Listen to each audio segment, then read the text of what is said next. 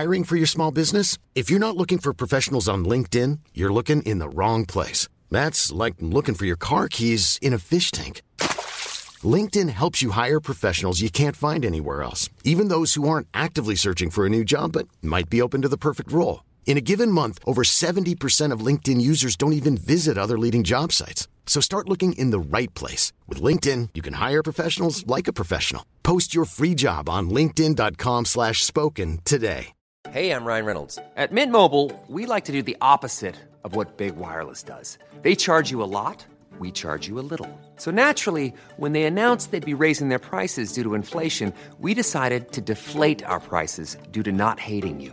That's right. We're cutting the price of Mint Unlimited from $30 a month to just $15 a month. Give it a try at mintmobile.com/switch. $45 up front for 3 months plus taxes and fees. Promo rate for new customers for limited time. Unlimited more than 40 gigabytes per month slows. Full terms at mintmobile.com. Viaplay Hockey Podcast presenteras i samarbete med eliteprospects.com och Gatorade. Hockeyvänner, det blir NHL, det blir SHL, det blir Hockeyallsvenskan och det ska bli riktigt, riktigt kul.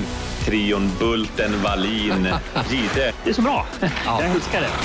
Det är mål ju! Och Södergren jublar. Hög frekvens, högt tempo. Deflected in a save! Rebound save! Oh, that was brilliant!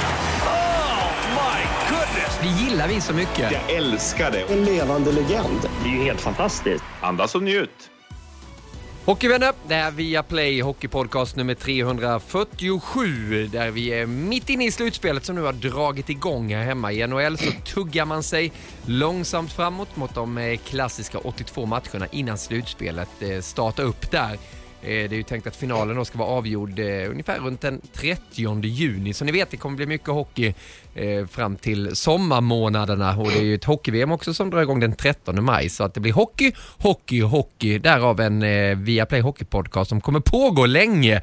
Och det är vi ju tacksamma för när vi har två så pratglada experter. Jag vet att de är laddade, för vi körde lite uppvärmning idag. Det handlade inte om så mycket ishockey, Erik Granqvist. Välkommen tillbaka förresten. Det var lite mer direktörstips vi vill ha. Ja, vi hör att direktören frustar lite där i Oslo. Han är redo att börja prata. Vi pratar faktiskt lite bilar och sånt. Och sen så kom vi in på vår kära hockey. Jag hade ett härligt besök förra veckan i vackra Värmland. Varma människor där. Jag såg en match där Färjestad-Växjö där Färjestad säkrar en kvartsfinalplats, och sen föreläste jag på Riksbyggen där Gunnar Johansson, den före detta guldcoachen, jobbar. Så jag har förnyad energi och ser fram emot att prata med er om alla dessa härliga slutspelsserier i alla divisioner, och sen den här playouten som vi verkligen kan gå på djupet mellan Timrå och Djurgården. Ja, jag älskar att du använder ordet härliga, för det tror jag inte riktigt du upplever som Håkan. Hur mår du egentligen? Timrå och Djurgården 2-0 just nu. Ja, det har väl varit roligare dagar att vakna till. Det har det varit, som sagt. Så att det är väl lite bistert. Det är det. Vad känner du över det du har sett, Håkan? Så vi ska gå in mer på den serien sen, men bara rent spontant. Det är faktiskt, när man stod och valde då liksom mellan pest och kolera där, Malmö och Timrå, så jag hade faktiskt föredragit Malmö, för Malmö på något sätt känns inte lika spetsiga som även om de avslutar sig jäkligt bra och liksom hittade sin melodi, men Timrå tycker jag har ett liksom ett svårare lag att möta, för man vet inte riktigt vad man får. De har några enskilda spelare som är jäkligt bra, några som har hittat formen i år och ett par riktiga spetsar skulle jag vilja säga. Lodin tycker jag är skitbra till exempel där.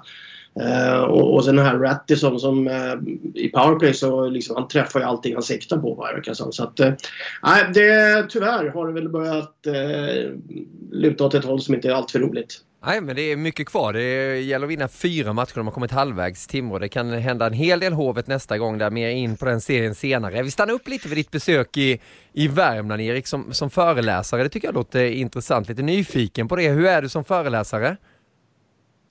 Ja, jag börjar med att visa faktiskt en bild på dig och Södergren och Lidström, alltså i studiomiljö, att det är teamwork där också, och att Gide håller koll på oss. Oj. Så att jag fick faktiskt be Gunnar Johansson och Maria hålla lite koll på mig när jag svävar ut för mycket med tid och så kan de ge en hint att nu är det 5 minuter kvar av första segmentet. Men alla hälsar där, det var verkligen en varm, härlig grupp av människor. Det var 100 personer där från Riksbyggen då i Värmland i olika positioner i företaget. Och de är inne i en förändringsprocess, att de ville prata ganska mycket om förändring och hur vi gör i sporten då när det kommer in nya influenser eller kommer in nya deltagare i gruppen och så, hur vi jobbar där. Men även ganska mycket individuell coachning. Och sen var de lite nyfiken också om det här med hur man bemöter varandra på arbetsplatsen och så. Jag lanserade 7 ord som jag kommer på är väldigt viktiga. Hej, hjälp, tack, förlåt, ärlighet och sen för många att kunna säga stopp eller fortsätt. Jag går inte in på djupet med det, men det gav ändå mer smak. Jag tyckte det var extremt roligt att vara tillbaka där. Nästan jag fick en tår i ögat när tåget rullade in där i Karlstad för att ha så många fina minnen där efter 8 år i Färjestad och framförallt de här skarpa lägen att vara i en miljö där det kravet är att man ska vara uppe och vara alltså i toppen i Sverige och försöka leva upp till de förväntningarna med allt vad det innebär. Och det är precis den tiden vi lever i nu också när det är slutspelstiden. Men Rickard Wallin och hela gänget hälsar till er. Aha. Ja, de laddar upp nu Färjestad där nu, kom ju topp 6 då, det satt ju hårt inne, men nu är de där och kan vänta in de här lagen som ska ansluta då till kvartsfinalspelet. Jag tänkte bara det i veckan när jag fick ett samtal från Göteborgs-Posten som höll på att göra ett stort reportage om Pixbos första guld som jag lyckligtvis var med och vann där. Det var 20 år sedan, det var därför de gjorde det nu, att de gjorde lite ett jubileum. Då blir man bara så, va? Vad sa du? 20 år? Välkommen till klubben. Exakt, man bara vet frågorna, minns du semifinalen? Bara, nej, jag börjar förstå ibland direktör när jag ställer dumma frågor till dig, hörru. När man ska gå tillbaka djupt i arkivet. Det är inte lätt, hörru. Det är rätt mycket hårddiskar som man måste leta mellan här. Vilken man ska stoppa in i datorn här för att liksom reflektera över det. Vilket decennium är det? Ja. Alltså jag gjorde debut det heter det Elitserie på 70-talet. Spelade 80-talet och 90-talet. Så att det har ju gått det har flutit några lik i åren efter det. Så att det finns en hel del så att säga material som måste sorteras om här. Ja. Var det en ny klyscha eller säger man så? Flutit några lik i ån. Jag har inte hört den tidigare. Nej, den är ju lite opassande. Det ska jag hålla med om för tillfället. Va? Men det har gått en hel del tid i alla fall. Va? Ja, vi säger så då. När vann du ditt sista SM-guld? Senaste menar du? Ja, senaste. Ja. Vilket år var det? Till 90. 90, ja. Vi vann 3 på raken där ju. Ja, en liten dynasti där. Eller 91. Ja, du ser. Ja, nej men jag har inte ens koll på det heller. Nej. Kommer du ihåg vilka ni mötte i final? Ja, Färjestad. Ja, Färjestad då. Ja, det glömmer du inte. Det glömmer du inte. På Globen. Färjestad på Globen. På Globen, ja. Jo, det glömde jag. Jag var ju tvungen att leta där. Ja. Ja, men det är rätt otroligt. Det var det jag tänkte när du rullade in där till Karlstad, Erik. Nu börjar det ju bli några år sedan du flyttade också. Hur tänker du kring tiden som går och de här minnena som består? Ja, det är 8 år sedan som vi lämnade och jag fick chansen att börja jobba med er och testa på det och tacksam att jag får vara kvar 8 år senare och jobba med världens bästa lirare på Viaplay. Men det var ju final 14 då, senast Färjestad vann var ju 2011, så att det är ju 11 år sedan. Ja. Men det som är speciellt där är ju att vissa personer, till exempel Mikael Johansson, den geniala centern som nu jobbar som skills coach. Ja, han tog en lunch och diskuterade coachning och så. Han har ju bara coachat i något år nu. Försöker dela med sig av sina egna färdigheter och vi bollar lite tankar runt det. Men just de här minnena och när man har varit ute i strid så att säga, ursäkta ordvalet, men i de här skarpa lägena och man lär sig lita på varandra och stå rygg mot rygg när det känns som att hela världen och allt är emot den, men ändå så strävar man tillsammans mot ett mål. Det skapar ju band för livet och har man då förmånen att gå hela vägen och vinna, då blir det ju ännu mer speciella band. Kan inte ni känna det också, att de ni har vunnit med, några av dem är det ju på något sätt man är förenade för livet? Ja, men så blir det ju. Det gäller bara att komma ihåg vilka alla var som man har varit med och vunnit med. Det är det man är problemet att man har kommit upp ett tag. Ja. Var du med då eller var du med då? Eller var du med då? Exakt. Ja, det är inte så lätt alltså. Nej. Det är som du som Håkan så kan använda dem när du blir stoppad av polisen i Stockholm när du har kört 5 kilometer för snabbt. Eller då gäller det att komma ihåg, när var det vi vann SM-guld tillsammans? Jobbar han kvar fortfarande? Ja, det är som sagt, det är faktiskt större chans att man kommer ihåg spelarfruarna. Oj. Ja, du går ut hårt idag, Håkan, måste jag säga. Men vi ska kasta oss in mot SM-slutspelet och även det hockeyallsvenska slutspelet. Vi ska diskutera domarnivån, kommer komma in på hockey-VM, syna NHL, ge oss en outsider i öst, ge oss en outsider i väst. Och en världsranking som kommer bli en liten twist på. Sen kommer jag tycka till som avslutning också. Vi kommer inte hinna där på en timme, men vi försöker i alla fall ändå. Och börjar väl med SM-slutspelet då. Vad är dina intryck av det så här långt, Håkan? Det är ju Örebro-Brynäs 1-1 när vi spelar in den här podcasten. Leksand-Oskarshamn, även där är det 1-1 efter att både Brynäs då och Leksand har utjämnat. Om du börjar med Örebro-Brynäs, hur förvånad är du att Brynäs kom tillbaka? Ja, det måste man ju vara faktiskt. Och det följer lite det här rytmen som har varit ett par gånger som man har sett i ett slutspel. Att de lag då så att säga med lite mindre press på sig, det vill säga på bortaplan, kan spela jäkligt mycket snålare hockey. Det liksom behövs inte underhålla så mycket, utan man kan spela matchen på det sättet som man anpassar sig helt enkelt efter motståndare på ett väldigt enkelt sätt. Väldigt svenskt kan man säga, och väldigt finskt numera också. Finland spelar ju sån typ av hockey på landslagsnivå till exempel. Så att på det sättet så följer det ju ett rätt så tydligt mönster tycker jag. Och sen klart siffror i ett slutspel. Alltså om det är 4-3 med 7 sekunder kvar eller om det är 6-1 med 10 minuter kvar.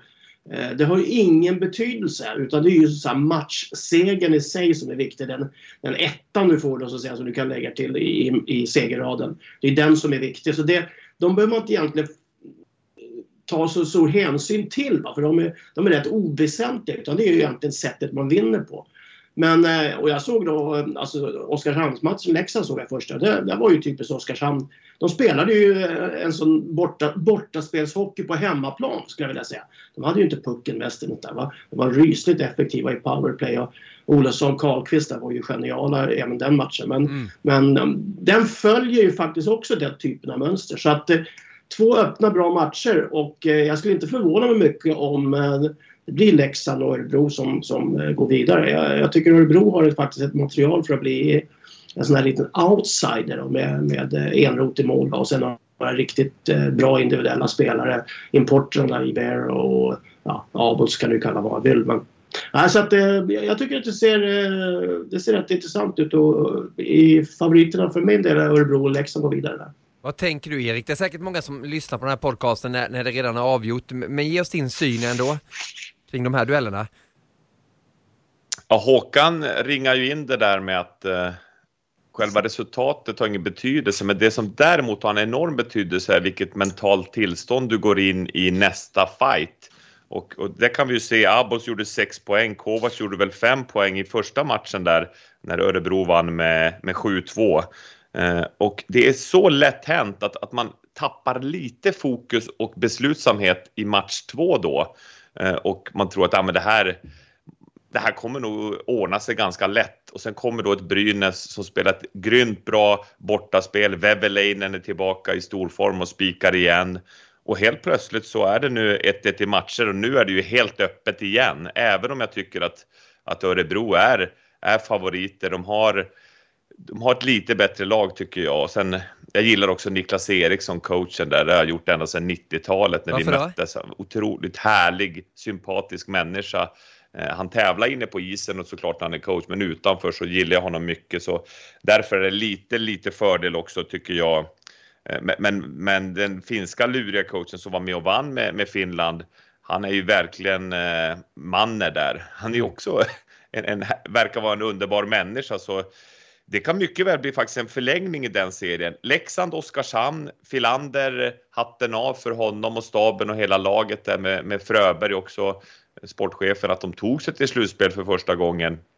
Och Leksand tycker jag står och faller lite grann med hur backarnas friskhet egentligen. De har haft så mycket backskador, men Nu var ju flera av dem tillbaka. Då ser det stabilare ut bakåt. Då får Kaskiso bättre hjälp också. Kan spela till sina styrkor. Och sen nu när Rivik har börjat göra mål framåt också. Så även utan Verino så tror jag att Leksand drar det längsta strået där och tar sig till slutspelet. Men det är ju ändå... Jag och Rickard Wallin, vi pratade om det här för länge sedan. Även du, Niklas, tror jag var inne på det, att det vore bättre att de 8 bästa lagen går till slutspel. Att man inte kör sånt här play-in. Men nu det väl är det här play-inet, jag förstår varför, för att det ska bli sträckstrider, det ska bli mera viktiga matcher ända in i 52:a omgången. Så tycker jag ändå att det är kul med de här avgörande fighterna som vi kommer se ikväll. Och så blir det lite fotboll på den andra paddan också. För det är ju många matcher samtidigt. Ja, men jag håller med också. Det känns på att det blir liksom, man spelar 52 matcher, sen bara puff kastar man ut då de här åttondelsfinalerna väldigt, väldigt snabbt. Och så står det 6 lag och väntar lite på det här. Jag vet inte vad du känner, Håkan, över fortsättningen där. Är det en fördel för de här lagen som matchar redan nu, eller hur tänker du? Där har man ju stridit om ända sedan man började införa det här. Och det är den där klassiken också. Om du är klar, har du vunnit serien med 10 omgångar kvar, liksom, får du verkligen den där lilla spetsen i spelet hela tiden. Medan då, och den här diskussionen började väl efter att HV gick och vann från sista i slutspelsplatsen, kom in sent. Brynäs har väl också gjort det någon gång. Att de då liksom ska känna att de har vunnit såna här slutspelssegrar redan i slutet på serien. Nu tror jag att det där är liksom en sån här skröna eller ett konstruktion som man ofta via tidningar och intervjuer på något sätt ska försöka ge ett intryck av att man är så insatt och kan förutsättningarna. Men alla de här matcherna som är i slutspel och allting, de lever sina egna liv, och det ser vi på resultaten hur de vickar fram och tillbaka som vindrutetorkar efter varje match. Så att jag tror att det beror helt och hållet på vad du har hamnat i för formsvacka, hur du har kunnat förbereda dig under delar av säsongen generellt. Så att det är inte så att man på 2 veckor så att säga kan förbereda sig och liksom få in en formtopp in till ett slutspel, utan det måste ligga mycket, mycket längre planering, och framförallt måste det ligga mycket, mycket tydligare och klarare förutsättningar om man ska lyckas det.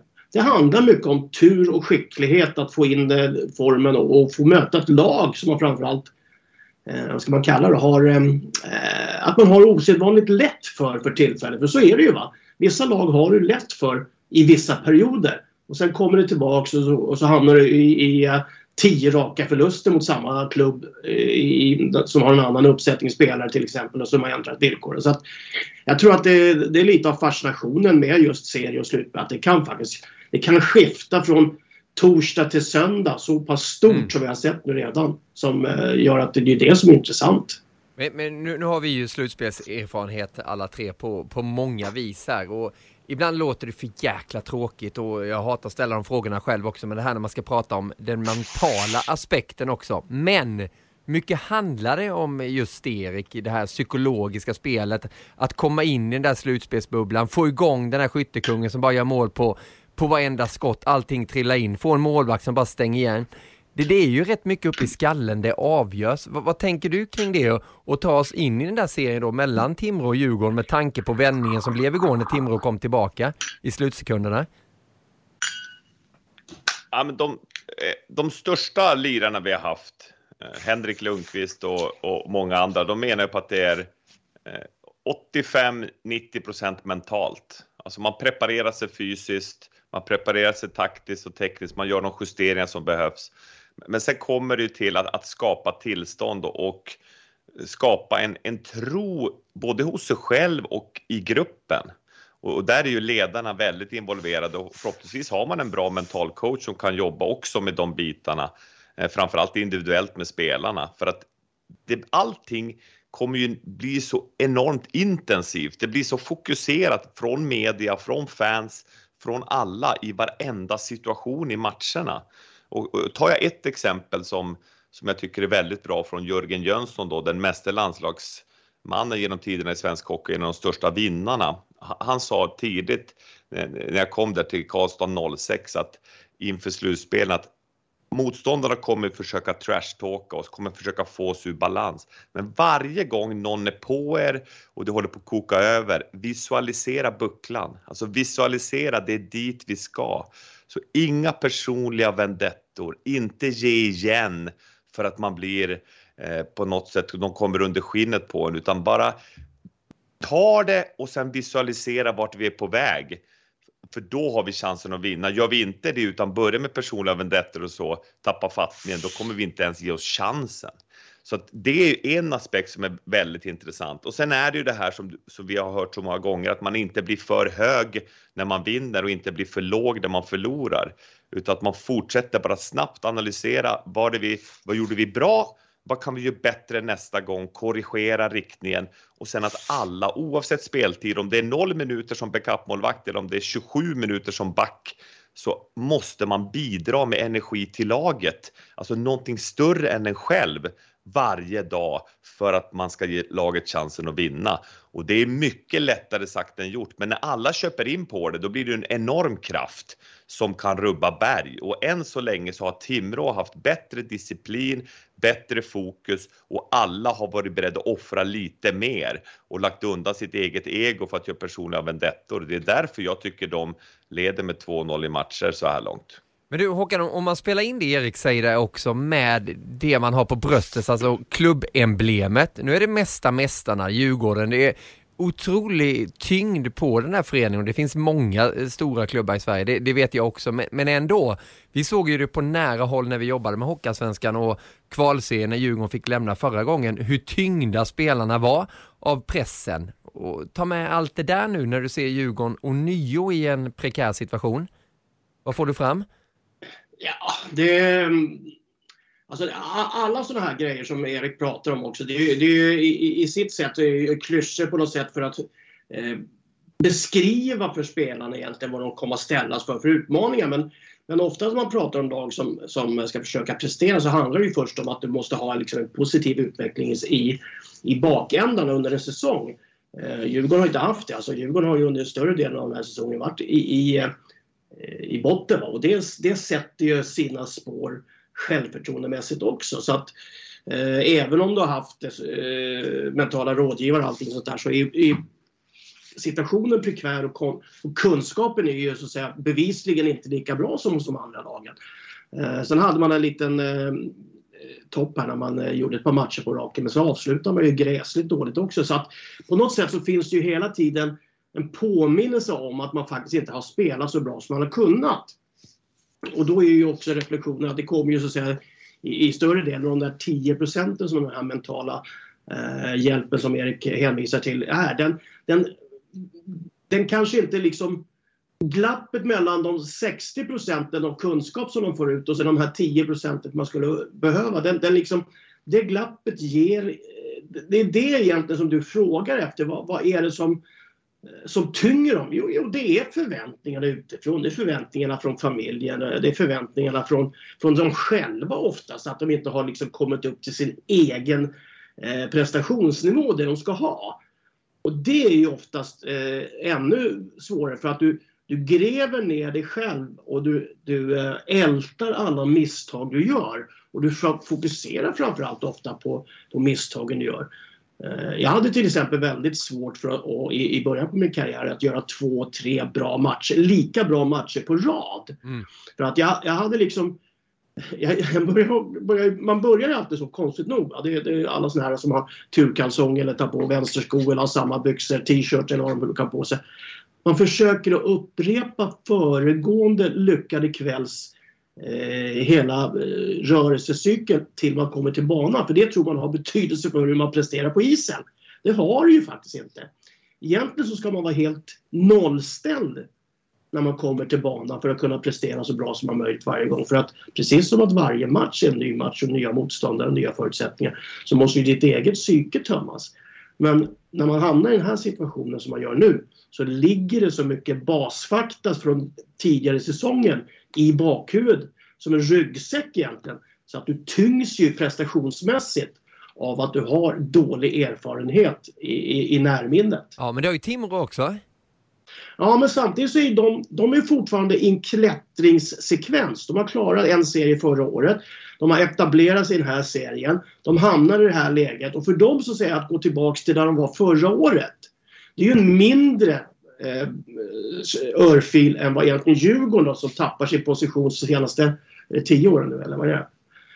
Och sen ett tillägg då så säger jag med en fanbase eller en fans tifogäng som kanske då i Djurgårdens fall är 10-falt än vad den kanske är på för Timrås del. Va? Det följer ju dem lite i det här fallet också. De kan ju inte gömma sig på många ställen.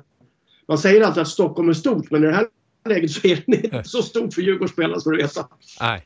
Nej, och det är klart, det är press på Timrå också. Det finns många dedikerade fans där också. Det är imponerande hur de gör den där vändningen igår också. Det Håkan säger att man ska nollställa sig. Hur resonerar man som målvaktstränare då, Erik? När man ska tänka på målvaktsparet, hur man ska formera sina 2 målvakter i ett slutspel. Jag tänkte på Djurgården igår, gjorde de ett skifte?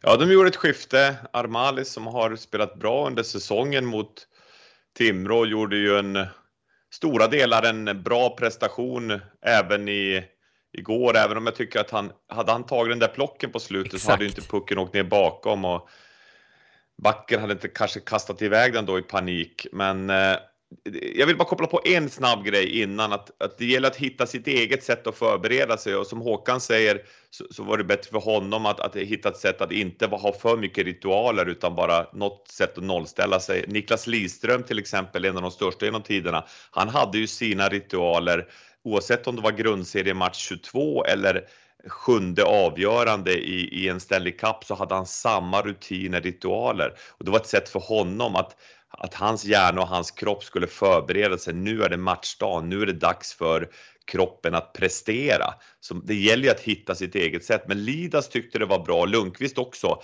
att man på något sätt försöker skapa samma förberedelser, det man kan kontrollera innan man ska ut i den här pressade situationen. Och jag upplever definitivt det, ser i alla fall att Djurgården är mer tyngda av situationen och historiken med allt vad det innebär. Så att de kan inte spela i ett samma liksom gynnsamt prestationstillstånd just nu om vi jämför med vad Timrå gör. Timrå gör det känns som att varje situation, varje vunnen kamp, där uppmuntrar de varandra, där blir det ett go i laget. Och när vi kommer till keeprarna där så är det är en fördel kan man ju säga om man har 1A, 1B som de har i Armalis och Salak Djurgården.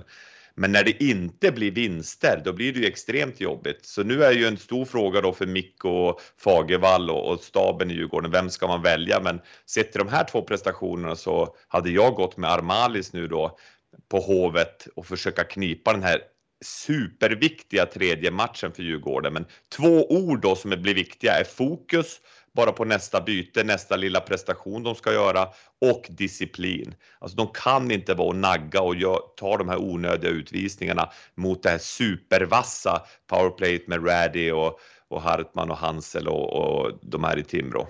Nej, och vi kan ju vända på det också, vilket powerplay de presterar Timrå, hur starkt de gör det också. Helt suveränt. Ja, om vi bara stannar, nu är det svårt för dig att vara objektiv, det förstår jag också Håkan, men om vi bara stannar vid domarnivån och det du ser när det blir slutspel, kanske inte bara just det här korta som har varit nu, utan du tar in det lite perspektiv också.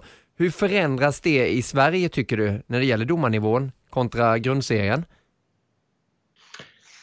Ja, det är väl det som är lite problematiken i det hela, att det vet du ju aldrig.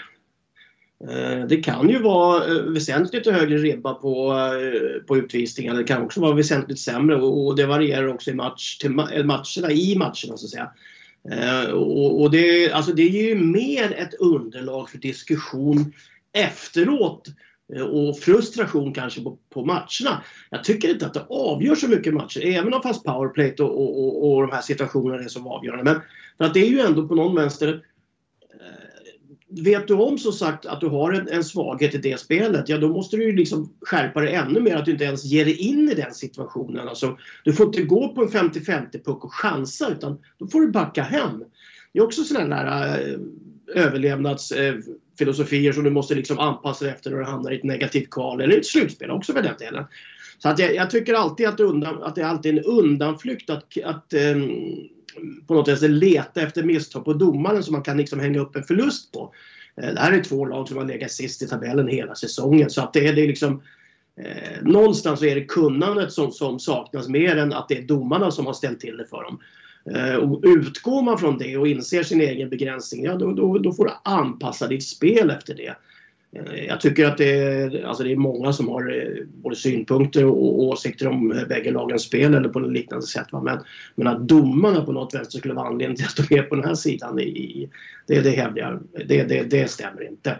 Å andra sidan så kan vissa domare deras funktioner och deras bedömningar för deras stressnivå, den är ju också påverkad, det ser man ju tydligt. Ja, för det har ju varit en het puck i Sverige under lång tid om hur bra är de svenska domarna. Ni hade ju en intressant diskussion i NHL-studion i söndags, Erika Karlsson, du och Mattias Nordström, Håkan, där Jonathan Lindqvist hade pratat med Mora-tränaren Johan Hedberg som inte tyckte att det var bra. Han tyckte att domarna avgjorde för många matcher. Det berodde lite då på att de inte var heltidsanställda, att de inte hade dömeriet som yrke. Och så hade han ju ringt upp Marcus Winneborg också, den första europeen som hade äran då att få jobba som domare i NHL. Det lät så här.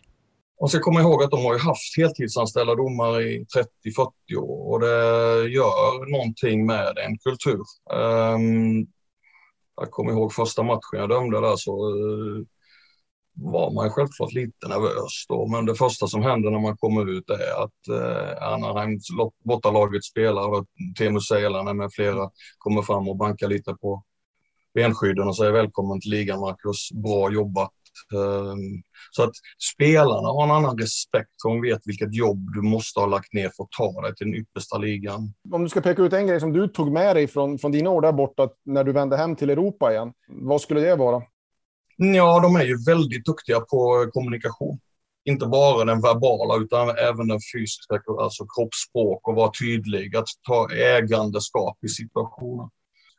När man kom hem då vet man ju att alla i Sverige vill ju ha NHL-domare på sina matcher för de är så bra. Och helt plötsligt så fick man en NHL-domare som hade varit där borta och lärt sig hur man ska bete sig på en NHL-is och lärt sig mycket om kommunikation och fördela ansvar till coacher, till spelare. Där blev det en liten sån crash när jag kom hem. Även om jag förstod att jag måste vara väldigt, väldigt ödmjuk och tona ner min NHL-erfarenhet, så blev det många gånger att de tyckte jag var arrogant och de tyckte att jag snackade på ett annat sätt än vad andra domare gjorde, agerade på ett annat sätt, större, tog plats. Så det var nog bland mina tuffaste år, de 2 åren efter jag kom hem från NHL. För det förväntades mycket, men jag fick inte leverera det som jag hade lärt mig. Ja, från NHL-studion i söndags alltså, Jonathan Lindqvist där med Marcus Winneborg som mindes sin första NHL-match också. Och även då hur svårt det var för honom att komma hem, att många tyckte han tog för mycket plats. Vad kände du när du hörde det där, Erik? Mycket intressant. Väldigt kloka, duktiga personer inom hockeyn som att få inspel både då från Hedberg och Winneborg och men även Håkan då och Mattias i studion och Erika. Så att jag välkomnar den diskussionen, och mitt inlägg i det hela är att det man vill som spelare och coach är ju att det blir konsekventa bedömningar med bra kommunikation. Och sen att man skiljer mellan prestation och person. Så när man är inne på rinken, när domarna har tagit på sig sin rustning och spelar sin rustning, då är adrenalinet väldigt högt. Och känslorna kan ibland vara utanpå. Så att jag välkomnar mer, som det är i NHL, att det är mer utrymme för en snabb reaktion från en spelare mot en domare. Och domaren kan svara tillbaka. Och även att domarna förklarar varför beslut tas när det är målsituationer och utvisningssituationer. En snabb kommunikation, det kan lägga mycket av frustrationen. Men annars vill man ju se, oavsett vilken nivå man lägger sig på. Nu är det slutspel och då märker man att nivån höjs lite grann, vilket jag välkomnar. Men då ska det vara konsekvent, så att inget lag blir förfördelat. Men framförallt så tycker jag att kommunikationen är A och O. Att man skiljer mellan prestationen och personen. Även när det gäller dömerier. Vad är kommunikation, Erik? Ja, kommunikation är till exempel, det är någon situation som kan vara svår att veta varför de tar en utvisning och så. Då är det bara snabbt att de förklarar varför till lagkaptenen till exempel. Eller till om det är en sån här målsituation nära målet som de dömer bort eller inte dömer mål. Att de åker fram snabbt och tar 10 sekunder i varje bås och förklarar. Det var därför. Nu har det varit situationer, om vi tittar i SHL till exempel, de åker inte ens fram och berättar varför de tog beslutet. Och menar på att nej, men det borde väl tränarna kunna reglerna. Och där tycker jag NHL gör det mycket bättre. Att de är bättre på att kommunicera på det sättet. För att på något sätt släcka de här bränderna som annars kan bli enorma majbrasor. Jag tror att jag höll med Veneborg väldigt mycket just när han kom tillbaka. Jag kommer ihåg när han kom tillbaka. Det var ju en väldigt stor debatt. Va? Liksom. Det var ju liksom nästan lite första domaren till NHL och allting. Så vi var ju skitstolta. Va? Men det var liksom inte samma eufori när han kom tillbaka. Va? Han hamnade i Schweiz också till och med. Så att det där med arrogant tror jag det är ett väldigt enkelt uttryck. För det är många som tar fram det när det gäller domarna. Och just som du säger, där de pratar liksom lite från oben ner till spelarna. Jag tror det är väldigt lätt att liksom isolera sig i den här lilla arbetsmiljön som då SHL eller Hockeyallsvenskan är. Att man är egentligen på samma arbetsplats. Alltså SHL är ju en arbetsplats. Det är inte Djurgården som är en arbetsplats eller Brynäs eller domarna. Alla är ju på samma arbetsplats. Så att kommunikationen däremellan borde ju vara mycket enklare att genomföra. Dels kanske på dagtid när man är utanför rinken för att få ordning och reda på sånt här. Va? Och där kan ju då liksom bristen på arbetstid, det vill säga att många domare har andra sysselsättningar på sidan, komma till skals. Men jag tycker också att man på något vänster gör det lite för enkelt för sig att bara skylla på kommunikation. För jag tror det handlar mycket om personligheter. Många domare har en väldigt konstig, eller kan uppfattas ska jag säga. För det är ju samma sak, det är en personlig åsikt här. Många domare kan ha ett väldigt enkelt och kroppsspråk. De kan se väldigt speciella ut i vissa moment. Va? Man ser verkligen att de vill inte ha någon att prata med sig för de är väldigt osäkra. Och då, det är liksom bara det sprider ju en form av osäkerhet och en tanke på att det här, han är dålig domare. För att han ger inte liksom det självsäkra intrycket på att han trivs i sin roll och sånt där. Och det plockar spelare upp väldigt mycket. Men det är också kommunikation. Ja, precis. Men samtidigt är det en kommunikation som inte någon har någon nytta av. För den kommunikationen plockar alltid spelare upp för och jobbar på. För då ser de en chans att få domare på sin sida och få någon kompensationsutvisning. Så att hela tiden försöker man bearbeta domarna. Och det är en grundfilosofi som man har tror jag i spelare i Sverige sedan väldigt, väldigt länge tillbaka. Om du tittar på NHL så är det väldigt sällan att det är så. Man har väldigt tydliga, man har väldigt enkla kommunikationsregler. När en går fram och pratar i micken till båset och till publiken, ja då åker den andra domaren ofta och pratar med respektive coach. För att så säga, delge dem då kanske lite mera information. Det är samma sak, pratar man med kaptenerna vid något tillfälle så är det inte speciellt långa stunder utan en kort intensiv diskussion och sen så lämnar man det där vidare. För att det finns en annorlunda respekt som Winnerborg sa. Man vet hur mycket de har kämpat de här domarna som hamnar i NHL och hur många utvecklingslager de, precis som spelarna, har gått igenom för att komma upp. Och där har man så att säga en gemensam arbetsplats. Kontraktet skrivs med NHL, domarnas kontrakt skrivs med NHL. Alla är på samma arbetsplats. Det är deras arbetsmiljö, det är deras sätt att lösa situationer för att ligan ska bli bättre. Inte för att någon ska vinna mer än någon annan, utan för att ligan och spelet ska bli bättre för publiken, för tv-tittarna och för spelarna själva. Och det är det på något vänster som jag tycker det ligger fortfarande uppdelat i det är motståndarna, hemmalaget och det är domarna. Det är 3 olika funktioner. Så är det inte faktiskt. Det är samma arbetsplats. Och de har ju varit heltidsanställda nu under några år i SHL. Det är väl, vad är det, de har 10 eller 12 domare som är heltidsanställda, något sånt. Vi kommer ju extremt nära när vi var i Beijer Hockey Games, Erik också med de här personligheterna. Och jag upplever det ju inga blyga, det var ju bara killar då, som dömer i SHL då. Var ju min uppfattning där. Om du bara skulle svara spontant på om vi håller en bra domarnivå i SHL. Det är svårt att säga Hockeyallsvenskan, det är ju ett annat sätt. Där är det som Håkan säger att de har kanske ett heltidsjobb vid sidan om också, men bara i SHL. Är domarnivån så dålig? Nej, jag tycker den är bra. Men läs en bok From Good to Great. Det rekommenderar jag alla människor att göra. Alltså, sträva efter utveckling, sträva efter att bli bättre. Och där är ju, jag faller ändå tillbaka, resonemang som Håkan har, det är ju i grunden också kommunikation. För jag menar, kroppsspråk och det man ser visuellt, det är ju över 90% av mänsklig kommunikation. Så att det är ju också någonting att bli medveten om och jobba på. Och jag håller med, det var ju underbara dagar där i Bayern när vi fick lära känna domarna närmare och diskutera situationer och börja förstå svårigheten med allting. Men egentligen så är det ju, alla sitter i samma båt, i en stor båt, lära sig kommunicera ännu bättre. Och förstå också att när det blir skarpa lägen, det är viktigt att ha i åtanke, framförallt när det blir slutspel och sådana här otroligt påfrestande matcher som blir i sådana här kvalspel som Timrå och Djurgården. Att ibland är känslan utanpå att det kan komma en snabb reaktion, alltså bara 3-4-5 sekunder efter ett domslut eller någonting. Ja. Det är lugnt, låt det komma. Och sen så bara snabbt, ja men det var så här, jag såg det så här. Och ibland när det blir fel, bara du, sorry, fan, det var en miss av mig. Eller hur? Alltså, det är hela tiden kommunikation som kan göra att det blir bättre. Men jag tycker att NHL tycker jag är överlägset bäst domare. Men jag har ju varit nere och jobbat i Schweiz också.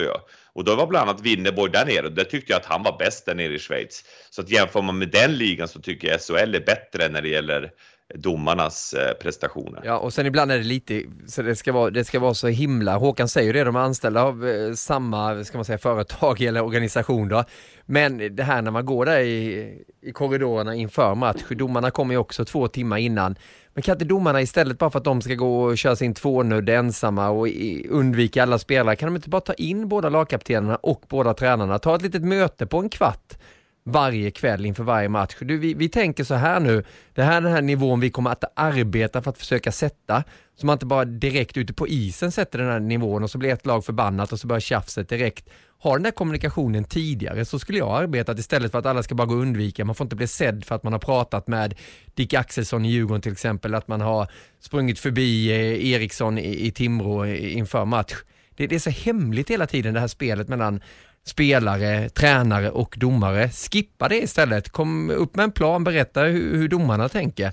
Jag tror inte det funkar så. Det har nog ändrat sig lite, Niklas, det där. Alltså det är mycket lättsammare. Det är liksom en enklare jargong på sidan om också. Det är så att säga mera personliga relationer och sånt där. Men det är fortfarande kanske den största problematiken här. Det är hur man ser det från utsidan och in. Jag tror att insidan och respekten runt omkring, den har nog ökat med åren. Det är många domare som är rätt bra i Sverige. Alltså vår nivå, SHL och allsvenskan generellt gentemot andra ligors nationella nivåer, är ju mycket högre, skulle jag vilja säga. Så det är inte något problem. Men det finns ju fortfarande kvar att lära, och vi ser ju hela tiden incidenter. Och incidenterna bygger man på för mycket, tycker jag, från framförallt kanske pressen som letar upp de här olika incidenterna och bygger dem väldigt stora. Generellt tror jag dock att stämningen är relativt bra mellan domare och spelare. Sen skulle det finnas vissa typer av personligheter. Jag vet Lasse Henriksson och en kille som jag gillar. Man var förbannad på honom, så kunde man säga vad man tyckte åt den helt plötsligt. Så kom man fram till och så la han armen runt där och så. Men nu har jag sett dig missa 4 passningar i rad, så. Jag har faktiskt bara gjort ett misstag. Då ligger du 3 före mig, så. Ja, då blir man ju rätt tyst. Ja. Det är den typen kanske av mera... Lever Lasse? Det hoppas jag verkligen, för det var men bjud in honom inför nästa säsong och prata om sådana här saker. Det är inte mitt jobb. Det är inte mitt jobb. Jag är ledsen, men du får fakturera direktören och du är nöjd. Nej, inte du utan Torsbrink, domarbasen. Nej, men den typen av domare fanns det många på den tiden som var alltså. Ja, Kuben var ju så också. Jag ska inte nämna namn, men jag kan ju dra en kul historia en gång. Vi var och spela i Västerås faktiskt. Och så kom domaren fram till oss i pausen mellan andra och tredje, eller precis när han skulle släppa ett tredje. Så sa grabbar, så jag kommer inte döma så mycket icing offside i sista perioden. Så jag vill hemskt gärna hinna hem till Sportspegeln. 21:30. Jag tror det var tidigare så. Men den typen av närhet och den typen av snack fanns nog mera på det sättet. Och det tror jag vissa domare försöker att få till. Men på något vänster så har det blivit liksom fraktioner. Ja. Det är som sagt, det är domarna mot spelarna och liknande. Ja, och det är ju big business, det ska vi komma ihåg också. Jag vet inte ens hur många miljoner det handlar om i sån här playout nu mellan Timrå och Djurgården. Men det handlar ju om otroliga summor och kontrakt som stryps för spelare och sånt också. Så att det ligger ju mycket i potten och det är ganska lätt att skicka över pucken och lite klagomål mot domarna. Tråkigt nog, det gäller att ha det på rätt nivå det där. Slutspelet, vi blickar in i det när det gäller Hockeyallsvenskan också. Västervik HV71 i 3-0 i matcher där för HV. De gjorde 11-2 i en slutspelsmatch mot Västervik. Det var väl tidigare farmaklubben till HV71 där. De verkar inte ha några problem att städa av Västervik. Kristianstad reducerade mot Modo. Det är 2-1 matcher till favoriten Modo där. Kristianstad vann sin hemmamatch och en till nu. Och sen så har vi ju mötet också då mellan Mora och BIK. Där det är 2-0 till BIK Karlskoga. Medan det är jämnt är det väl där mellan... vilken match har jag missat nu? Det är ju Västerås som har Björklöven också, eller hur? Björklöven 1-1 i matchen. 1-1 är det där ju. Och den flyttar nu över också då till Västerås är det väl som får hemmafördel där efter. Hur tänker du kring det där, Erik? Så här långt? Ja, jag är imponerad av Tommy Samuelsson såklart, en gammal kollega och vän som lever goda vanor varje dag, på tal om Lundqvist och Lidström. Både som spelare och ledare, han är oerhört noggrann tillsammans med Stillman och Ram och hela det där stjärnspäckade HV-laget på den nivån. De imponerar ju enormt. Programenligt så kör de över Västervik. Sen är det ju en spännande Björklöven-Västerås. Ryttar har ju stått i Västerås eftersom Johan Gustafsson inte har varit tillgänglig. Där har man ju en joker att plocka fram då om JG då, som är bra i slutspelssammanhang om han kommer tillbaka. Intressant, Mikael Gat, på tal om mentala spel. Han har ju då använt media och intervjuer och så för att försöka få Modo ur fokus, försöka skapa kaos som han var så bra på isen också, Micke Gat, när han stod framför mål där i Rögle bland annat. Och att de lyckas vinna där, det var en dramatisk match. Jag hade ett öga på den matchen där Kristianstad till slut gjorde mål i tom kasse efter att ha missat tom kasse bara några sekunder innan, så att det blev en 3-1 för Modo och den här spektakulära Dickov i målet räddade via ribban ut innan man satte då sista målet. Så det är en intressant match ur mentalt perspektiv där Modo såklart är favoriter. Och sen BIK Karlskoga är ju mot Johan Hedbergs Mora, och de är lite bättre tycker jag, BIK Karlskoga, och går nog vidare. Vad säger du om serierna, Håkan? Jag garvade lite för Leifby, såg ni hans lilla skriv om Gat? Nej. Han kallar honom, berätta. Jäkla gathals. Han skriker så mycket och han pratar så mycket med domarna och alla runt omkring. Så han myntade uttrycket gathals. Det passar rätt bra faktiskt. Ja. Shit alltså. Gat var väl i båset också när det där fruktansvärda inträffade i Rögle. Där kommer du ihåg? Ja, Devoe gav sig på Västeråsspelaren där. Ja. Och då var han i båset också. Ja, men han är van. Han spelade ju själv på gränsen och var tvungen att göra det för att kunna vara med på den nivån. Och även som coach så drar han ju i alla så att säga trådar som gör sitt lag chansen att vinna, och de har väl gjort bedömningen, han och Peter Piva Johansson då, coachstaben där med Gistet också som målvaktstränare, att vi behöver dra i de här trådarna för att kunna rubba Kalins Modo. Och nu har de ju gett liv i den matchserien. Ja, så är det verkligen. De har gjort ett otroligt jobb. Kristianstad var ju på väg att åka ut där för något år sedan när de mötte Väsby nu och gör de match av det mot Modo. Och sen som vi trodde också, Håkan, att skulle bli jämnt mellan Löven och Västerås. Vi var inne på det, att Västerås var det laget som blev sist valda. De kommer streta emot mot Björklöven. Det kan gå till 7 där, tror jag. Vad känner du? Ja, det tror jag den kan göra. Va? Det är som du säger, det är 2 lag som bygger ungefär på samma vis. Lite så här klassiskt bra målvaktsspel. Relativt stabila backar som inte kanske är världens bästa lokomotiv offensivt, men stabila defensivt. Och sen har du några spetsspelare då som ska avgöra matcherna. Så att det är ingen större skillnad. Bra hemmapublik, bra arenor, genuint starkare på respektive hemmafront då. Så att det bygger ju lite för att det ska bli 6 minst och möjligtvis 7 matcher på den historien. Vi får se om det blir det också då i playoutet där mellan SSK och Troja. SSK-klacken körde ju att ni är de sämsta hästarna till Troja det här tag när de var på väg att sprinta loss ordentligt. Men Troja red ut den stormen och är inne i den här serien och gjorde ju 6-1 uppe i Södertälje då.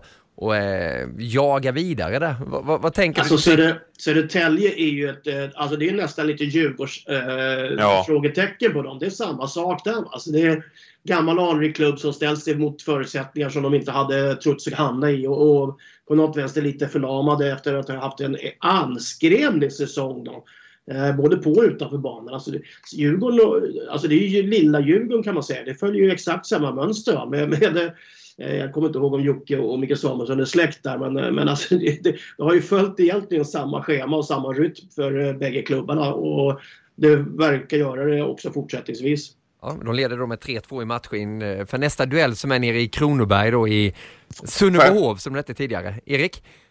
Koppla på just det där också som Håkan är inne på att alltså Södertälje har ju greppet om matchen uppe i Troja och leder och så gör då Olofsson och Hilding mål sen med 6 sekunder kvar innan de avgör i förlängningen Troja. Och där hade ju då Södertälje chansen att koppla ett järngrepp om serien.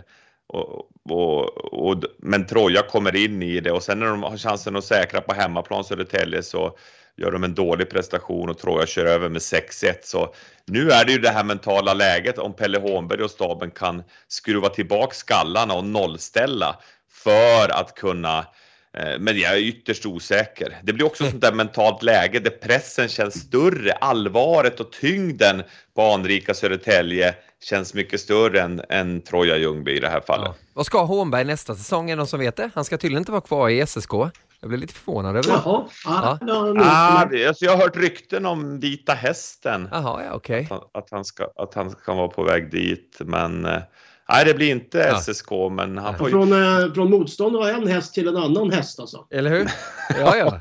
Det är Hockeyallsvenskan. Och när vi har pratat så mycket just om den här serien som ligger och som varmt om hjärtat så måste vi ju säga ett jättegrattis till våran kollega, våran vän, baronen av Hammarö, Harald Lyckner.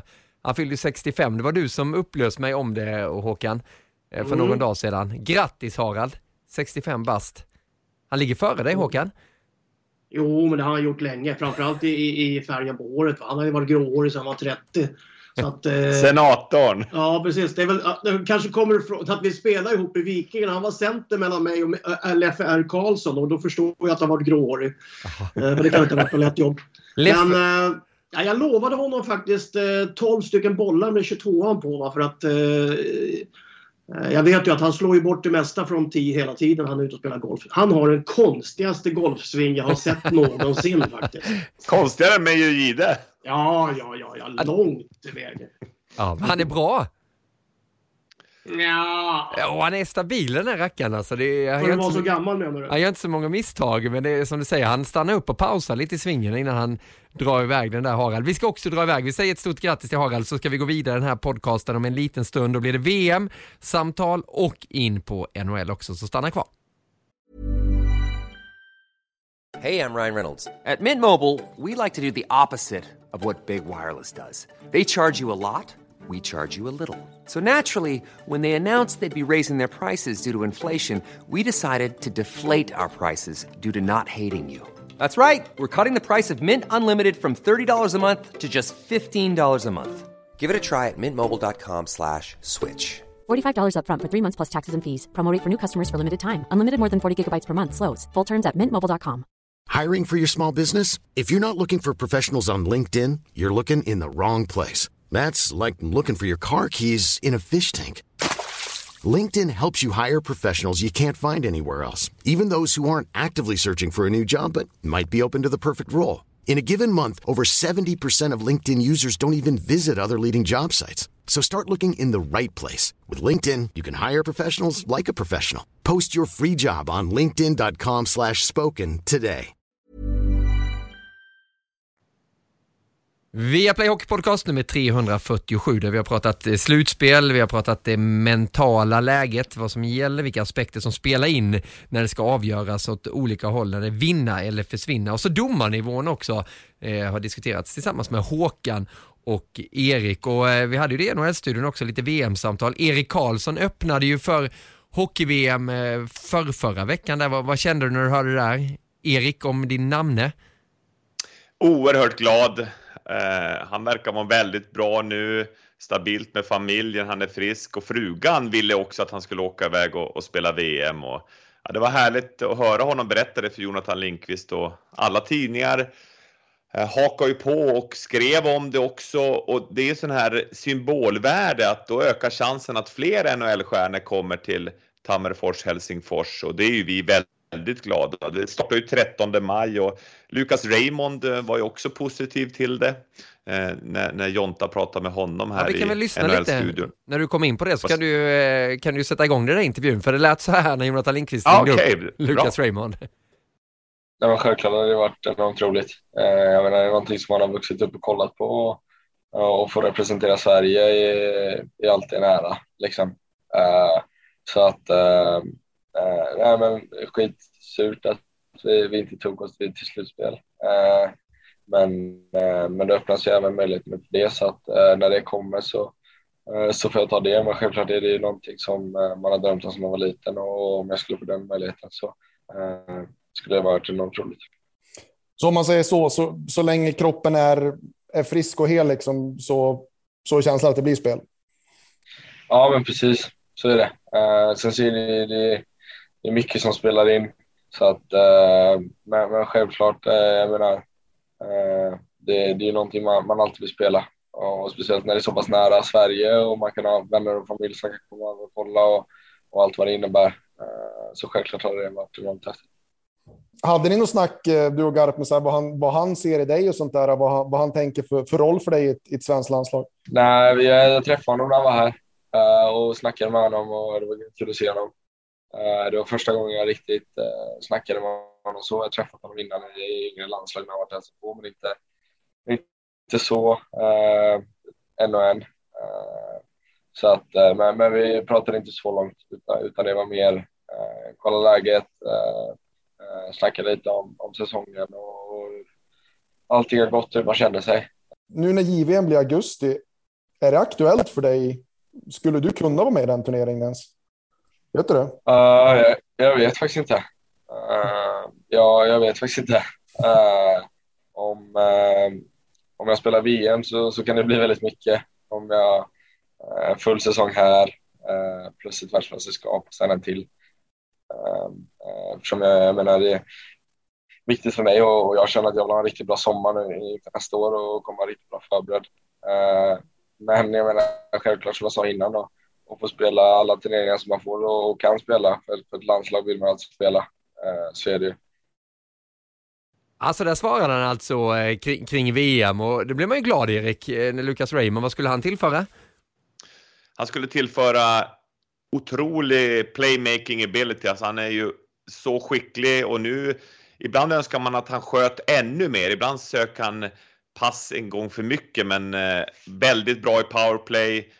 Och viktigt också symbolvärde för att locka unga killar och tjejer att spela hockey, att Garpenlöv ger lite yngre spelare chansen också, som kan vara med och bidra, som är framtida stjärnor. Så att hoppas verkligen att han håller sig frisk så att han kan vara med där i Tammerfors. Han pratade ju om stora VM, vi får kalla det då, det 13 maj i Tammerfors för Sveriges del. Men möjligheten finns ju också, som du var inne på då, för honom att spela junior-VM den 9 augusti. Det lät ju inte lika sugen, han hade ju ingen riktig koll på det. Är du förvånad att inte förbundet har varit på honom redan där, Håkan? De har väl egentligen inte officiellt varit på honom innan för VM heller, för det får de ju inte officiellt. Va? Så att det kanske kan vara en förklaring till det hela, men jag tror inte han har tänkt så långt. Va? Alltså är du mitt uppe i den här tvätt- eller torktumlaren som han är, va? Som är resor och matcher hela tiden nu fram, så tar man nog en sak i taget. Och för det första bara göra en rookie-säsong som han gör och vara så högt uppe i alla ligor och eventuella utdelningar till priser och sånt där. Va? Bara det är ju liksom tillräckligt för en 20-åring, tror jag. Och få saker och ting och försvinna och tänka dag för dag. Och sen har han nog börjat tänka på VM lite nu, i och med att det diskuteras lite runt omkring honom. Va? Så att det har lagt någon kommentar på. Men augusti och junior-VM, så långt tror inte jag han är. Så långt fram i tiden tror jag inte han är. Men jag tror också att när frågan ställs så blir han liksom sagt, va? Kan jag vara med? Ja. För det är väl den spontana tanken. Man trodde ju att hans chans rök då i vintras. Så att det ska bli spännande när många av de här killarna som egentligen får en extra chans, som uttrycker så.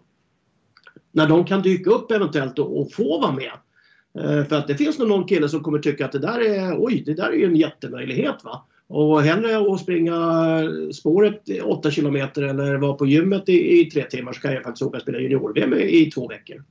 Man undrar ju vad Iceman Lidström och kompani säger när han skulle ställa den frågan. Han spelar hockey-VM 13 maj till 29 maj och sen hem en månad och sen ska han vara i toppform igen till junior-VM 9 augusti. Och sen så kommer en NHL-säsong på 82 matcher när nästan Detroit måste ta sig till slutspel efter ännu en miss som det kommer bli den här säsongen. Vad tror du så? Men Niklas, jag tror att det där är liksom sådana där gamla tankar och idéer som man har nu. För NHL-proffs är fortfarande ishockey så att säga en året runt sport. Det är inte så att de ligger på beachen en månad varje år. Det är först när de är 26-27 så de kanske måste göra så för att få kroppen att återhämta sig. När du är ung så gäller det faktiskt att träna. Att successivt under säsongen hålla igång på så hög nivå som möjligt utan att slita ut kroppen. Och ett junior-VM handlar som vi vet om 6-7 matcher. Vissa har de kanske har mindre intensiv karaktär. Så att belastningsmässigt så tror jag inte det är någon större risk som jag tror NHL så att säga, ser som dräpande av en hel säsong. Inte. Vad tror du, Erik? Ja, jag håller ju alla tummar i världen att vi får se Raymond och de andra blivande NHL-stjärnorna i JVM där i augusti. Sen är det också en preparation inför eventuellt World Cup också. Förhoppningsvis blir det World Cup 2024 som spelas på hösten då. Att man vänjer sig med att det kan vara faktiskt tävlingsspel där i augusti-september också. Och som Håkan är inne på, hockey har blivit mer av en året runt sport. Och även om man har en uppbyggnadsfas fysiskt också efter issäsongen när man har vilat någon vecka så kan det ju vara härligt att krydda det med att spela en sån JVM-turnering. Och sen är det ju kul att tävla och mäta sig mot de bästa. Och Sverige har bara vunnit 2 JVM. Alltså lägg in det i potten. Montén och förbunden hör över till Raymond. Alltså han har ju chansen att bli... Alltså det är ju enormt stort att vinna ett junior-VM. Motivera på det sättet. Och han behöver ju lära sig vinnande vanor igen nu. Liksom hela Detroit. Det är därför man tar in Lidström med flera. Så att jag hoppas att Niklas Lidström också ringer och motiverar Raymond till varför det skulle vara värdefullt att vara med i juniorkronorna och vinna ett JVM-guld. Ja, men först hoppas vi på honom då i VM i Finland 13 maj fram till den 29 maj. Då. Han har gjort alltså 20 mål plus 29 assist så här långt Lucas Raymond, 49 poäng. Och jag är så jäkla glad, Erik. Jag mässade dig under sändningen när du satt och kommenterade med Niklas Holmgren. NHL-appen fungerar i Sverige. Ja, det är underbart! Hurra!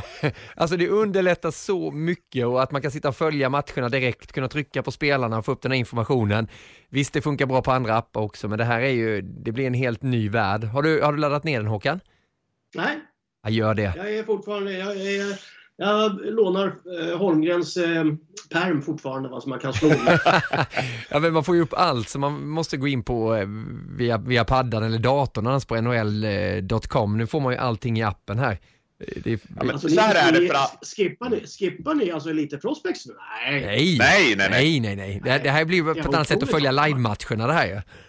Alltså Elite Prospects Premium där man får all information och statistik och sånt på kort och lång sikt är ju överlägset. Men just det här när det är live-match precis inför eller under match, då är det ju så underbart. Och jag har en liten ångest att de på något sätt ska nu få för sig att nej, det ska inte funka här i Europa eller Sverige, att det blir en sån här geoblock igen.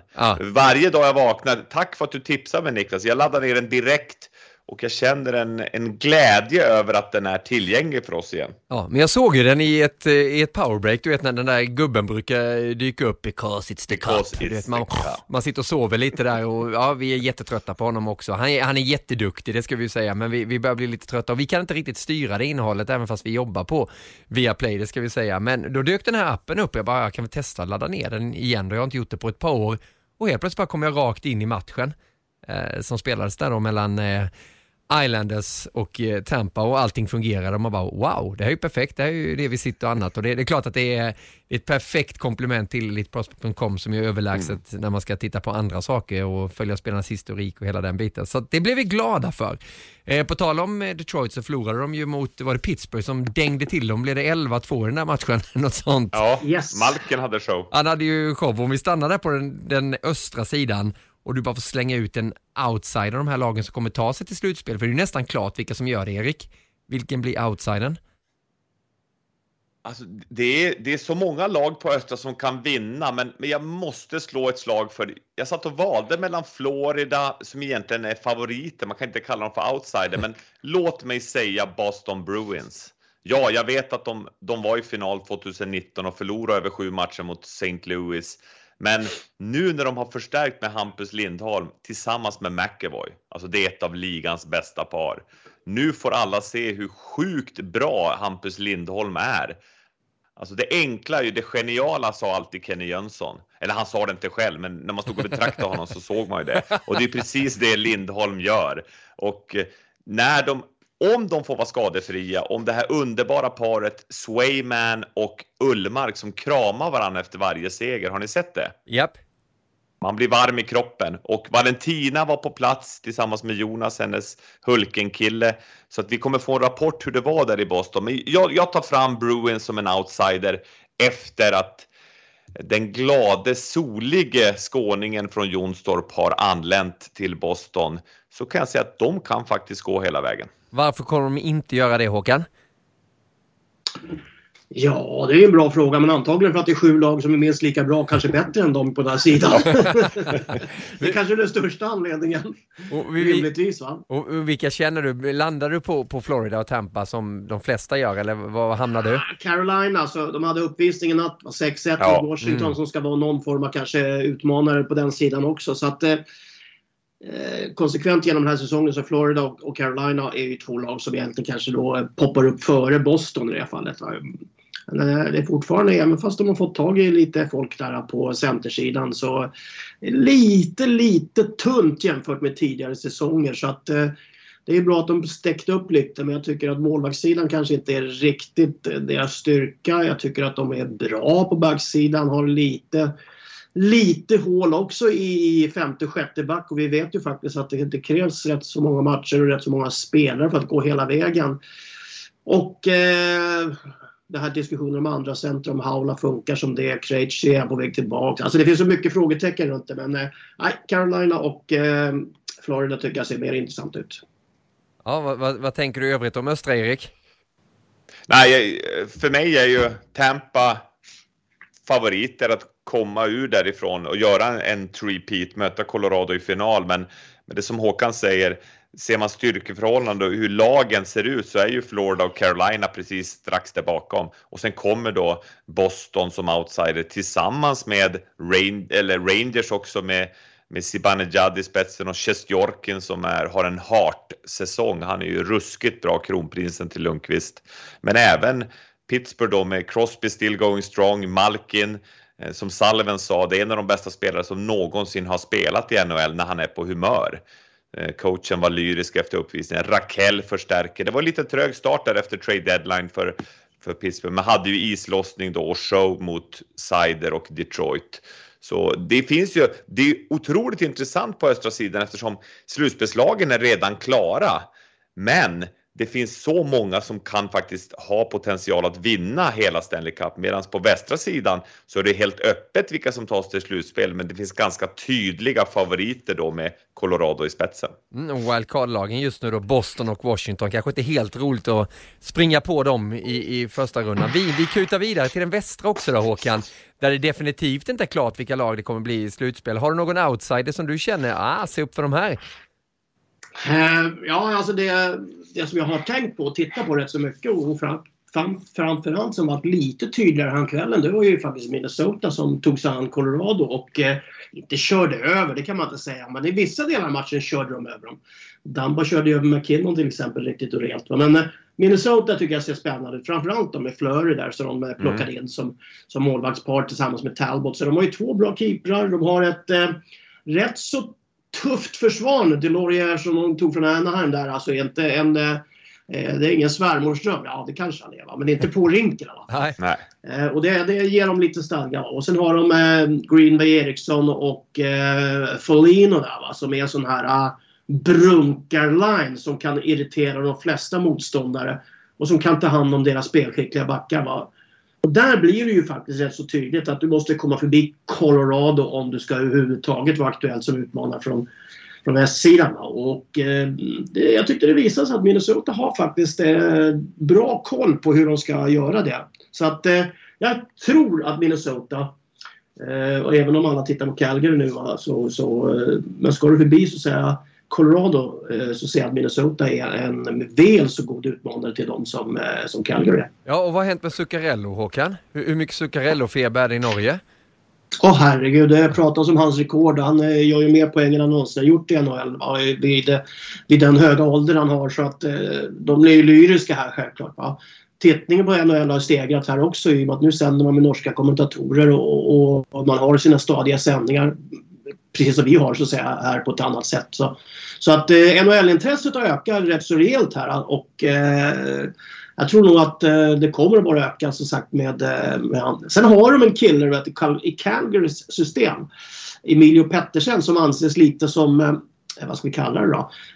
Prins, om vi får gå på det uttrycket då med kungen och prinsen. Till honom och då är det ju intressant att Calgary är uppe, va? För här väntar man bara på att man ska lyfta upp Emilio till Calgarys organisation på ett eller annat sätt, så att det finns ett gryende, det har det varit länge, men det finns ett växande intresse i Norge för det här och det är ju mycket, mycket tack vare Mats. Om jag får använda ordet outside och landa på Vegas, vad säger du då, Erik?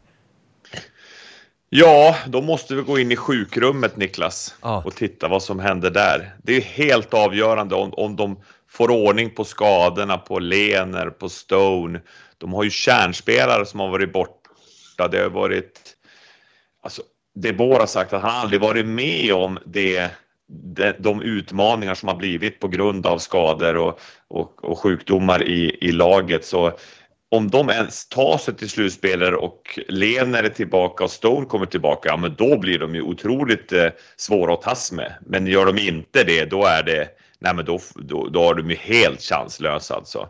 Så att det är väldigt mycket beroende på vad som händer med det medicinska teamet och hur de kan ta hand om de här skadorna. Utan för mig är det ju Calgary med Markström, rekordnolla, 9 nollor han hållit. Han jagar ju Kiprosovs rekord där i Calgary på 10. Och Shesterkin är, nej, det är Sorokin som är 2 med 6 nollor. Men de ser ju otroligt bra ut, framförallt ledda av Lindholm då som toppcenter som gör ju en kanonsäsong. Det är många svenskar där, förutom Markström så är det Rasmus Andersson, Elias Lindholm, Kylington, Mikael Backlund och så Kalle Järnkrok då som kom in från Seattle. Så att det med svenska ögon sett så vore det ju häftigt att ha ett lag som går långt i Stanley Cup med så många blågula flaggor på hjälmarna. Och sen Markström har ju pappa skrivet på masken. Det tycker jag värmer också. Ja. Pappa Anders som tyvärr gick bort för något år sedan. Men han är ju ruskigt härlig att titta på, Jakob. Och sen Toffoli förstärkte de lite innan trade-delen. Han har också fått en fin start. Spelar i toppkedjan nu med Lindholm och Gaudreau. Och Ketchak är nere med Backlund. Så nu rabblar jag ganska mycket namn. Men Calgary är en kandidat precis strax bakom Colorado. Och Landeskog som alla vet, knäoperation. Så när han är tillbaka då får Minnesota svårare att vinna med 3-2 i förlängning när Gabriel är i line-upen. Ja. Hur mycket kollar du nu, Håkan, vid den här tiden? Vi såg att du hade på dig golftröja nu när du dök upp här på Skype innan vi skulle börja sända. Är det NHL och det är golf som är ditt liv just nu? Nu får ni ju inte liksom idiotförklara mig. Men jag vaknade i morse lite över 4. Så var jag uppe och gjorde mina dagliga behov. Så gick jag la mig och så tänkte jag, undrar om det är på NHL idag. Så jag satt och tittade på, vilka var det? Buffalo och Chicago. Ja. Och då hade Chicago gjort 4-2, DeBrincat 38 eller något där var det. Så jag tänkte, det här ser rätt intressant ut. Och så blir det världens knasigaste vändning i den matchen med Buffalo som vinner till slut. Jag tror de vann med 5-4 va? Ja, 6-5. Ja, 6-5, ja precis. Och det sjukaste, ett av de sjukaste målen jag har sett faktiskt som Thompson gör, Take Thompson som avgör matchen. När han skjuter, klubban går av. De har plockat ut keepern och allting. Det är övertidiga. Eller det är på slutet. Nej, de har inte plockat ut keepern förresten. Men han skjuter, klubban går av, flyger en båge över målvakten. Pucken i sin tur studsar i sargen bakom via skridskon på keepern och in. Det är sådär, sannolikhetsmässigt så finns det ingen Nobelpristagare i matematik som har kunnat överhuvudtaget lista ut den formeln. Nej. Så att det gjorde jag i morse mellan 4:15 och 4:45. Vad gjorde du? Ja, jag tittade inte på Tage Thompson där. 19:48 gjorde han 6-5 i powerplay. Jag bara landade vid det där målet som Västerås gjorde mot Malmö för många, många år sedan. Jag tror det var Jesper Mattsson som jagade hem och Västeråskillen skulle skjuta, knäckte klubban och pucken bara gled in mellan benen på målvakten. Du vet en sån här straff man gjorde själv förr i tiden när man var liten och skulle göra en dragning med missade dragningen och så gled den alltid mellan benen på målvakten. Och så sa man, det där var meningen. Men där gick klubban av det. Ja. Allting kan hända. Det gör det ju också i den här podcasten när Erik Granqvist får leka med en världsranking. För nu har du spårat ut också, eller hur Erik? Visst är det så? Ja, jag har gjort det senaste veckorna, så världsranking med en twist. Och jag vet att många lyssnare älskar choklad. Och du också gjorde det, Niklas, även om du har varit duktig att sluta på grund av din hals. Men det är ett visst tema. Vi ser om ni kan komma på vad temat är. På 5:e plats, Vladimir Tarasenko. Grattis, 500 poäng har han gjort nu i NHL-karriären för sitt St. Louis Blues. Det är mäktigt. På 4:e plats, han dominerar från bakplan, Roman Josi. 81 poäng, toppar backarnas poängliga och är uppe där att vinna Norris igen. Hotas bland annat av Hedman och McCarr, men Roman är med där. Och såklart 9 stycken hittills för Jakob Markström. Vilken säsong, 2,16 insläppta per match bara. Jakob briljerar. På andra plats, målkungen, just nu världens bästa målskytt, Auston Matthews. 48 mål för sitt Toronto Maple Leafs. Men i toppen, ingen har åkt snabbare med en puck i världshistorien. Connor McDavid. 98 poäng har han gjort så här långt för sitt Edmonton Oilers. Toppar poängligan i NHL och även världsrankingen. Enligt Bulten den här veckan. Då undrar jag när jag skickar över pucken till Södergren. Har vi sålt in någon ny sponsor nu, direktören här till podcasten, eller? Något chokladbolag som har kommit in? Så de säger på Sveriges Radio. Ni vet att det finns andra chokladleverantörer också. Jag vet inte. Granqvist lever i en värld för sig själv och han har alltid olika läggningar där. Alltså om det är choklad den här veckan och om det är kakor nästa vecka, det vet man aldrig. Alltså. Ska jag berätta en sak då? Chockerande, i alla fall för dig Erik som följer alla mönster som jag gör. Jag har inte ätit choklad sedan vi gjorde junior-VM var vi i Ostrava, var vi nere i Tjeckien. Ja. Och det är ju 2,5 år sedan, kan det vara det nu? Ja. Vi blir så glada av att höra det. Men vet du vad jag gjorde då? Jag satt hemma och skulle kolla på NHL-studion när ni körde igång i söndags och barnen satt och badade lite faktiskt. Jag bara, hade vi köpt hem sandwich, GB sandwich, som hade fått någon päronsmak nu också. Så det var päron och choklad. Och jag bara, jag gör ett undantag. Glass får jag äta choklad i alla fall då. Så jag tog en sådan. Det var ungefär som Nallemaja i Bamse när hon käkar dunderhåning. Hon blev skitstark men hon får ont i magen sen efter. Så jag åt upp den där glassen. Så satt jag och tittade på Erika och på Håkan och Notan och när du kommenterade med Holmgren och hade ont i magen som fasen. Så nu ska jag inte äta choklad på 2,5 år till. Har jag bestämt mig för. Det var inte värt det. Kroppen blev chockad. Den blev chockad. Choklad, och du vet jag som bara, alltså jag andades ju choklad tidigare. Jag hade inget blod i kroppen, jag hade ju choklad i kroppen. Men hur lång tid tog det innan du så att säga hade avgiftat dig själv? 2 veckor eller? Ja, 2 veckor. Jag vet Lasse Granqvist berättade det. Han slutade ju äta socker, godsaker och sådana grejer. Han sa ju också det. Det tog ungefär 2,5 veckor sedan. Var han inte ens sugen på en bulle eller ett wienerbröd eller sådana här grejer. Att det tar ju inte lång tid. Jag får aldrig inte huvudet med till choklad. Får du ont i huvudet? Ja. Kan det bero på att jag aldrig äter choklad utan att dricka rödvin? Nej, exakt. Det var det jag tänkte komma till. Men du, får jag avsluta den här med om vi bara går tillbaka till hockey? Gide tycker, eftersom jag är producent så får jag ha en egen liten punkt. Det tycker jag är roligt och ni behöver inte hålla med där hemma utan det här är jag som tycker. Och jag tycker att det är jättespännande med det här playouten och att det är häftiga matcher. Det var fenomenal hockey och när man är objektiv tittare mellan Timrå och Djurgården och det vänder och det är spännande och det är dramatiskt och det är glädje och det är sorg och hela den här biten.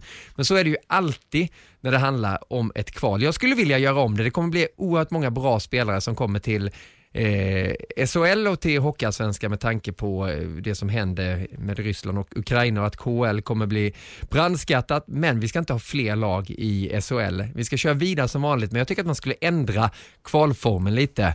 Jag vill fortfarande se att det ska vara kval mellan ett lag från SHL och ett från Hockeyallsvenskan. Det blir ännu mer intressant. Jag går inte riktigt igång när jag ser 2 SHL-lag ska kvala och ett lag ska få lämna. Jag vet att det är annorlunda för dig nu, Håkan, när det är ditt lag där. Men jag skulle vilja se att det laget som vinner Hockeyallsvenskan, som HV gjorde nu, att de går rakt upp till SHL. Jag vill se att det laget som kommer sist i SHL åker rakt ner i Hockeyallsvenskan. Och så vill jag se det laget som kommer på 13:e plats, som Djurgården gjorde nu, att de får kvala mot ett lag från Hockeyallsvenskan bäst av 7. Och det laget tar vi fram genom att 2:an, 3:an, 4:an och 5:an i Hockeyallsvenskan spelar en liten kvalserie innan det här kvalet.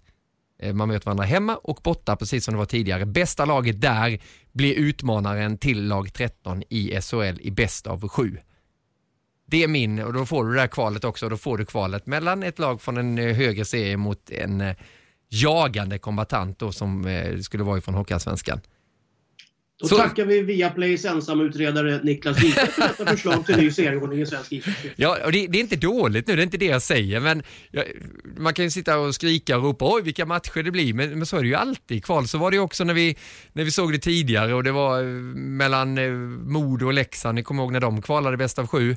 Då var det ju Hockeyallsvenskan mot SHL och då tyckte man ju det var fantastiskt. Så att visst, det är fina matcher nu, men det skulle bli ännu mer nerv och dignitet när det blir en utmanare från en lägre serie, anser jag. Jag vet inte, spontant, är det helt fel? Ja, jag tycker det låter kanonbra, ja. Och du får ju en liten också. Jag tycker inte det så säger tokans låter rätt bra så sagt, va. Alltså dramatiken infaller sig alltid ju närmare den där ättestupan man kommer för det laget som ramlar ut. Så att alltså, oavsett när man har såna här nedflyttningsplatser och allting, så förr eller senare så blir det ju dramatik i det hela. Det gör det. Det gäller ju bara liksom att hitta någon form av möjligheter då nu för tiden att tjäna någonting på den här dramatiken för alla inblandade parter, det vill säga liga, tv, spelare, domare, materialförvaltare, allting. Så att det är det som är liksom knäckfrågan i det här, att tjäna så mycket som möjligt och utsätta så få lag som möjligt för risken att åka ur. På något vänster har ju det varit det som har genomsyrat alla de här utredningarna. Men ändå, tänk Premier League som är den ligan mest lukrativa. Där åker 3 lag rakt ut. Yes. Det jag tänkte på också nu när du sa det här. Där har vi ju dramaturgin hela säsongen, för det strecket är ju igång alltså från första rundan då. Ja. Alla pratar ju om det gäller att undvika de där 3 platserna. Japp. Och här skulle det bara vara att undvika sista platsen då i SHL och premiera det laget som är bäst i Hockeyallsvenskan så att de går rakt upp. Plus då att det laget som slutar på 13:e plats som Djurgården gjorde nu får åka runt och scouta 4 lag i Hockeyallsvenskan så de inte vet vilket lag de kommer få möta. Ja, men då tar vi tar en votering nu då. Alla som är med på att det här förslaget går igenom säger ja nu då, unisont.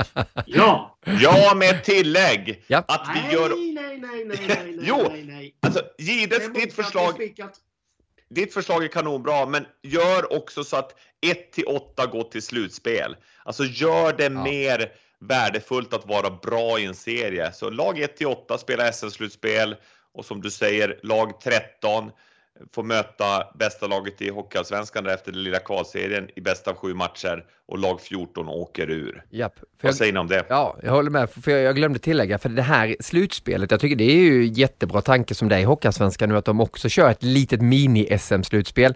Men det försvinner ju, det äts ju upp. Ja, men som av kvalmatchen igår mellan Timrå och Djurgården. Det är väl ingen som har koll på Kristianstad möter Modo, Västervik möter HV. Det blir bara att det bara simma iväg på det sättet. Det skulle bli lite mer ljus på Hockeyallsvenskan också, tror jag, om man skulle göra så här. Och det är ju det vi vill. Bra. Men det var bara jag som tyckte.